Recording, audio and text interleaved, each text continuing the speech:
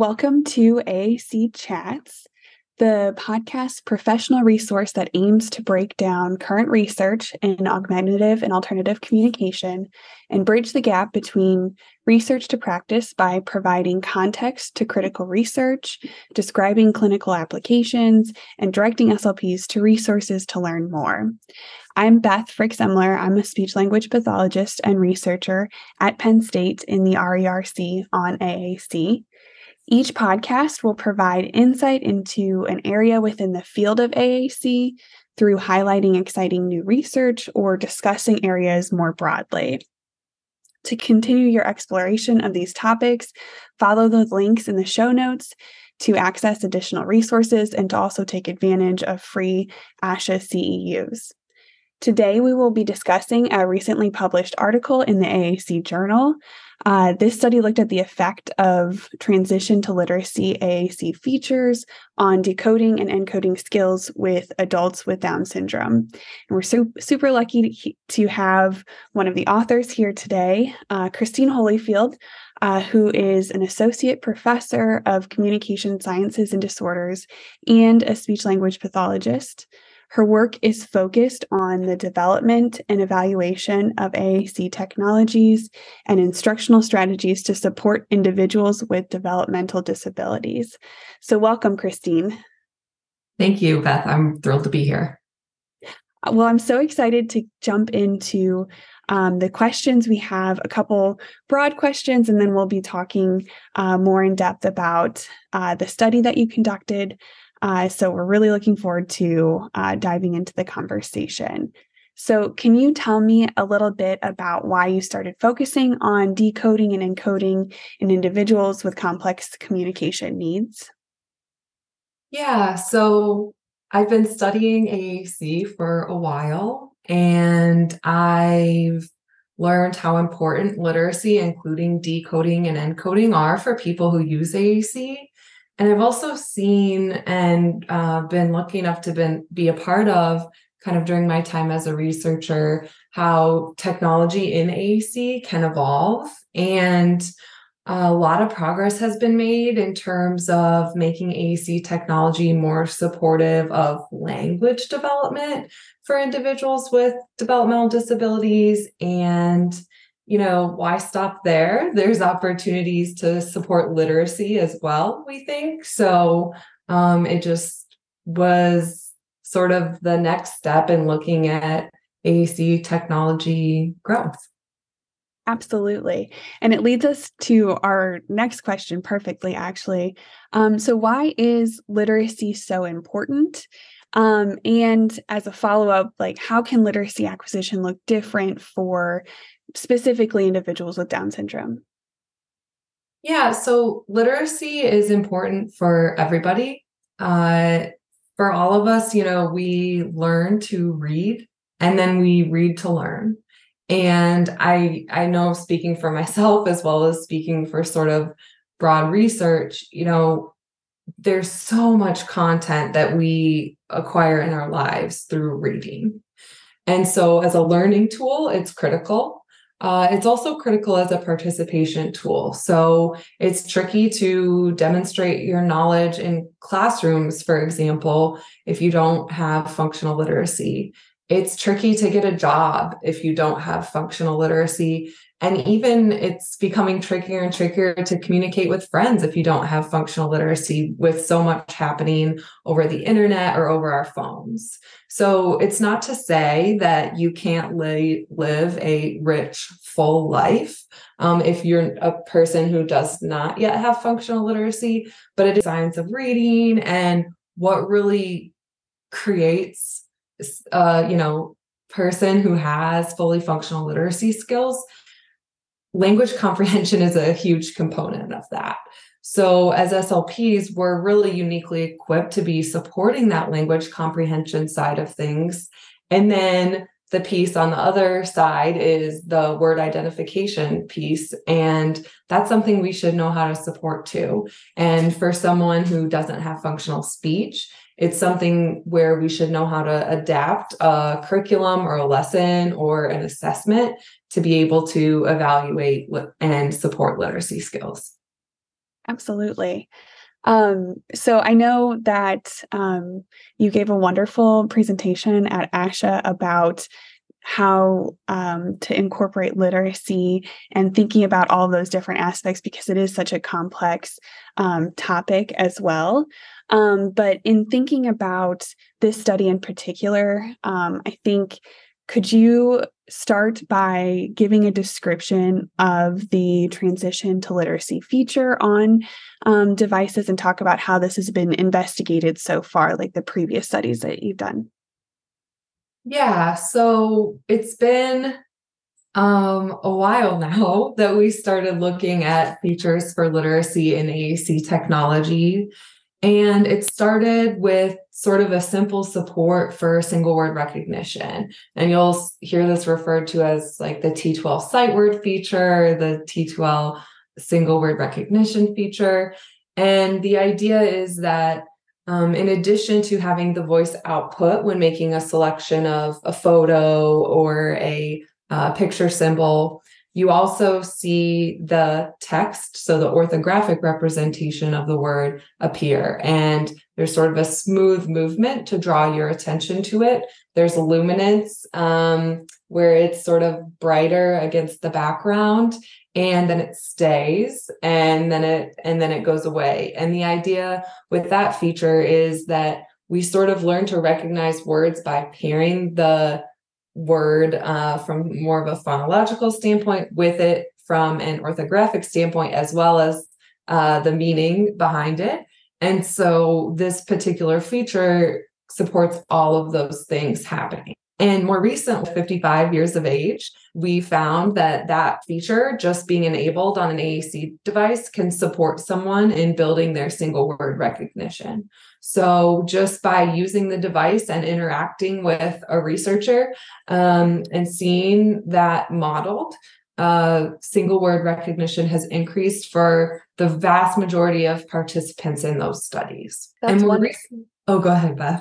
Oh, no, I was just going to just ask you about and thinking about how this is not replacing literacy intervention. Just the fact that they're being exposed to this feature is showing that benefit too. So yeah, so we definitely see any of these features that support literacy as just kind of a bonus or an extra way to get exposure to literacy supports. Similar to, creating AAC technologies that are more supportive of language development certainly aren't meant to replace high quality language intervention. And the same is true for literacy. So whether it's a single word recognition feature or more recently, we've been looking at models for decoding. These are just one additional tool that can be in someone's toolbox to support access to literacy and to provide someone with higher frequency modeling of a skill. that's awesome. So you gave a really great description of the sight word reading, and then would you mind providing a little bit of a description of the decoding feature as well that you're specifically looking at in this study? Of course. So many of the same features of movement to attract attention and luminance to attract attention are being applied, but in a slightly different way. So when we are learning to just recognize a whole word, it's sort of enough to recognize the word as a whole in relation to the sound of the word as a whole and its meaning. But when we are wanting to decode, we have to do more than that. We have to be able to sound out every letter sound in a word and then put that all together to figure out what the word is. And while single word recognition is an important skill and can provide someone who uses AAC, for instance, with really kind of quick access to a literacy skill that they can functionally use in their everyday life by recognizing words, it doesn't make someone fully literate. Someone to be fully literate has to be able to sound out words that they don't know to figure out, or that they don't automatically recognize to figure out what they are. And so with the decoding feature, the word pops up, but after it remains kind of static on the screen luminance is used so that only one letter at a time is illuminated. And as that letter is illuminated, the sound that corresponds to that letter is spoken through voice output. And then after the whole word is sounded out, it's spoken as a whole with the whole word illuminated. So for instance, you might select the picture, symbol, or photo of a cat, and it would go and then the word cat. And I realized that I oversimplified it a little bit, because the one caveat to going letter by letter would be the case of two letters or multiple letters combining to make one sound. So in that case, those letters would be highlighted together and the sound would be spoken with them highlighted. So for example, if we were to change cat to chat, the C and the H would be illuminated together with the ch sound being provided. Wonderful. And you provided a great description of it. But for those who would like to see like a visual example of that, we do have a summary of this article on the RERC website. And it has the visuals of how the T2L feature looks on the device through each of the stages, and also through the article as well too. So let's jump into the actual study. What were the aims of the study that we are discussing today? Yeah, so this particular study included participants who were adults with Down syndrome who had limited speech. So some of them did have speech that they used, and sometimes they used it with a high level of frequency, but their intelligibility was low enough that it wasn't functional for them in a lot of contexts, such as communicating with people who don't know them as well, maybe out in the community. And so with those participants included, we were looking at how this T2L decoding feature could support them in decoding untaught single words, as well as whether any increases in learning to decode untaught words maintained over time, and whether or not any increases in learning to decode untaught single words generalize to encoding. And so decoding is the sounding out of words, and encoding is the writing out of words. And the reason that we needed to look at untaught words, and this is the case anytime you're trying to truly test decoding, or whether you're trying to truly teach decoding, you have to reduce the possibility that someone has learned to recognize the words that you're teaching. So it's impossible to know exactly what is going on in someone's brain when they're reading a word, whether they're recognizing it or decoding it.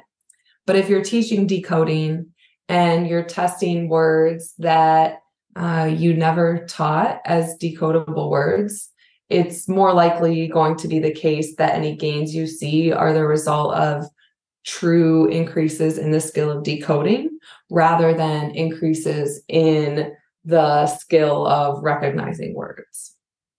That makes a lot of sense. So my next question is, what did you find? But also within that, like, how did you go about doing this with the participants? Yeah, so first, this study occurred during the COVID-19 pandemic. So this was a remote study, which was different than any of the previous single word studies that also that occurred prior to the pandemic. And it was sort of the only way that we could safely do intervention with a group of individuals who are at increased risk, and do so without waiting for years. So we hopped on Zoom with the participants.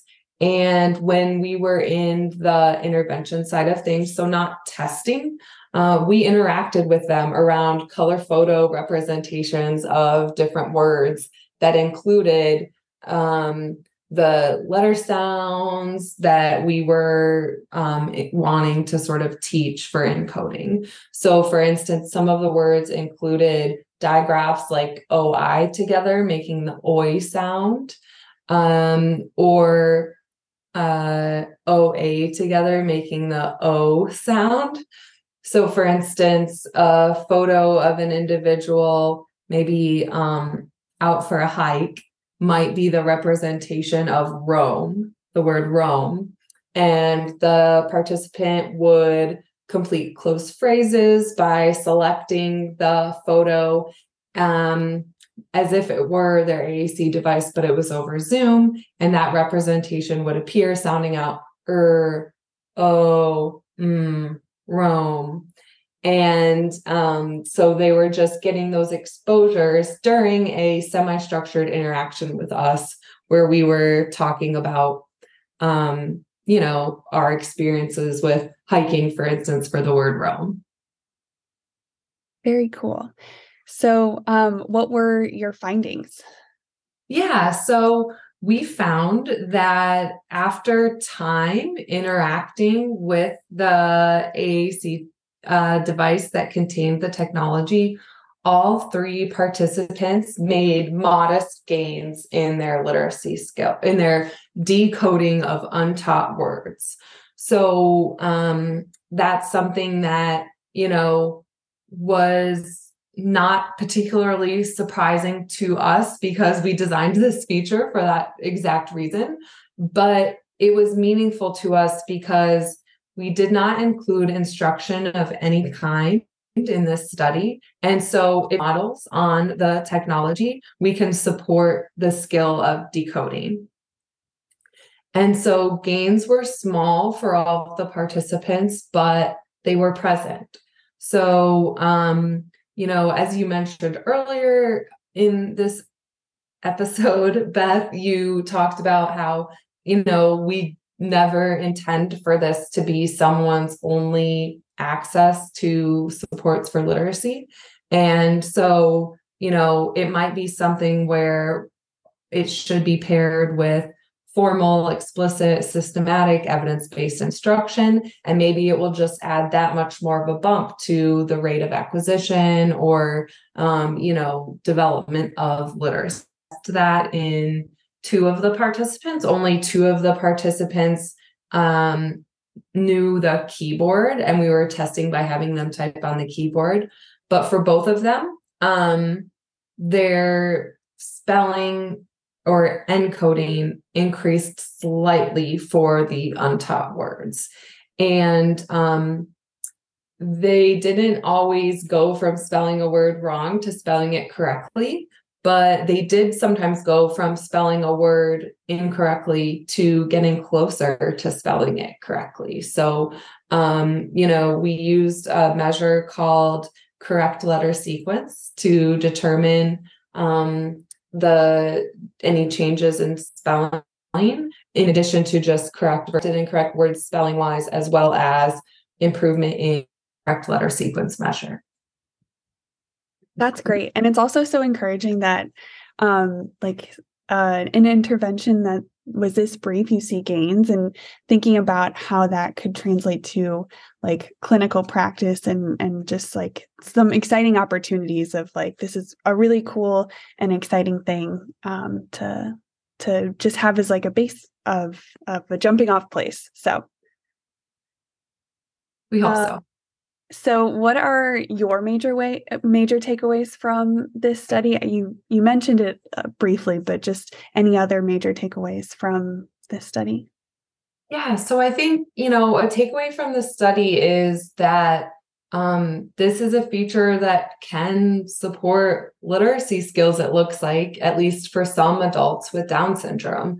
And one piece of the results that we actually haven't talked about, but we also asked the participants and their families about their experience. And, the participants reported feeling more confident in their reading after using the features, and family members reported more often seeing their family member, out in the community trying to sound out new words or feeling a little more comfortable doing that. And so I think that's an important takeaway from this work as well. And another important takeaway is just that there's still work to be done in figuring out exactly when we use this feature and how. So when any of the participants were interacting with me, I'm an SLP. I'm happy to wait the time it takes for a word to be sounded out and then spoken as a whole for them to interact. But of course, for an adult who's maybe going to work or going to meet someone new, we wouldn't want the AAC device to be sounding out every word that they communicate before they communicate it. And so, or as they communicate it. And so that's something to keep in mind as well, is like a lot of features in AAC, there's a time and a place for it. And that's going to really depend on the individual you're supporting, how they feel about it, and what their goals are related to literacy. That's a great consideration of like when it is appropriate too. Yeah, absolutely. So how do you think that clinicians can use the findings from this study in their clinical practice? So, I think the most basic way that clinicians can use the findings from this in their practice is to remember that if you have an adult with Down syndrome on your caseload and maybe they have only limited literacy skills, they should still have the opportunity to continue to advance those skills. And we saw that the participants in this study, they had sort of limited literacy skills and were able, as you mentioned, Beth, in not a huge amount of time to make gains in that area. And I think there can be this myth that there's a window of opportunity for literacy learning and you either capitalize on that window or you don't. And I think even on a broader level for individuals with Down syndrome, there's myths about, in general, the skills of individuals with Down syndrome plateauing at a certain age and not being able to see gains. And the study would dispute that. And, it's a small, limited study, but at least for these participants, it wasn't too late to increase their literacy skills. And they were all motivated to do so. And they all felt good about themselves after having seen some gains in their literacy. That's awesome. It's such a nice takeaway of when you are invested in someone's success and you take the opportunity to try something new with them and don't let the misconceptions of it's too late or those kinds of things, like where we could be and what we could consider as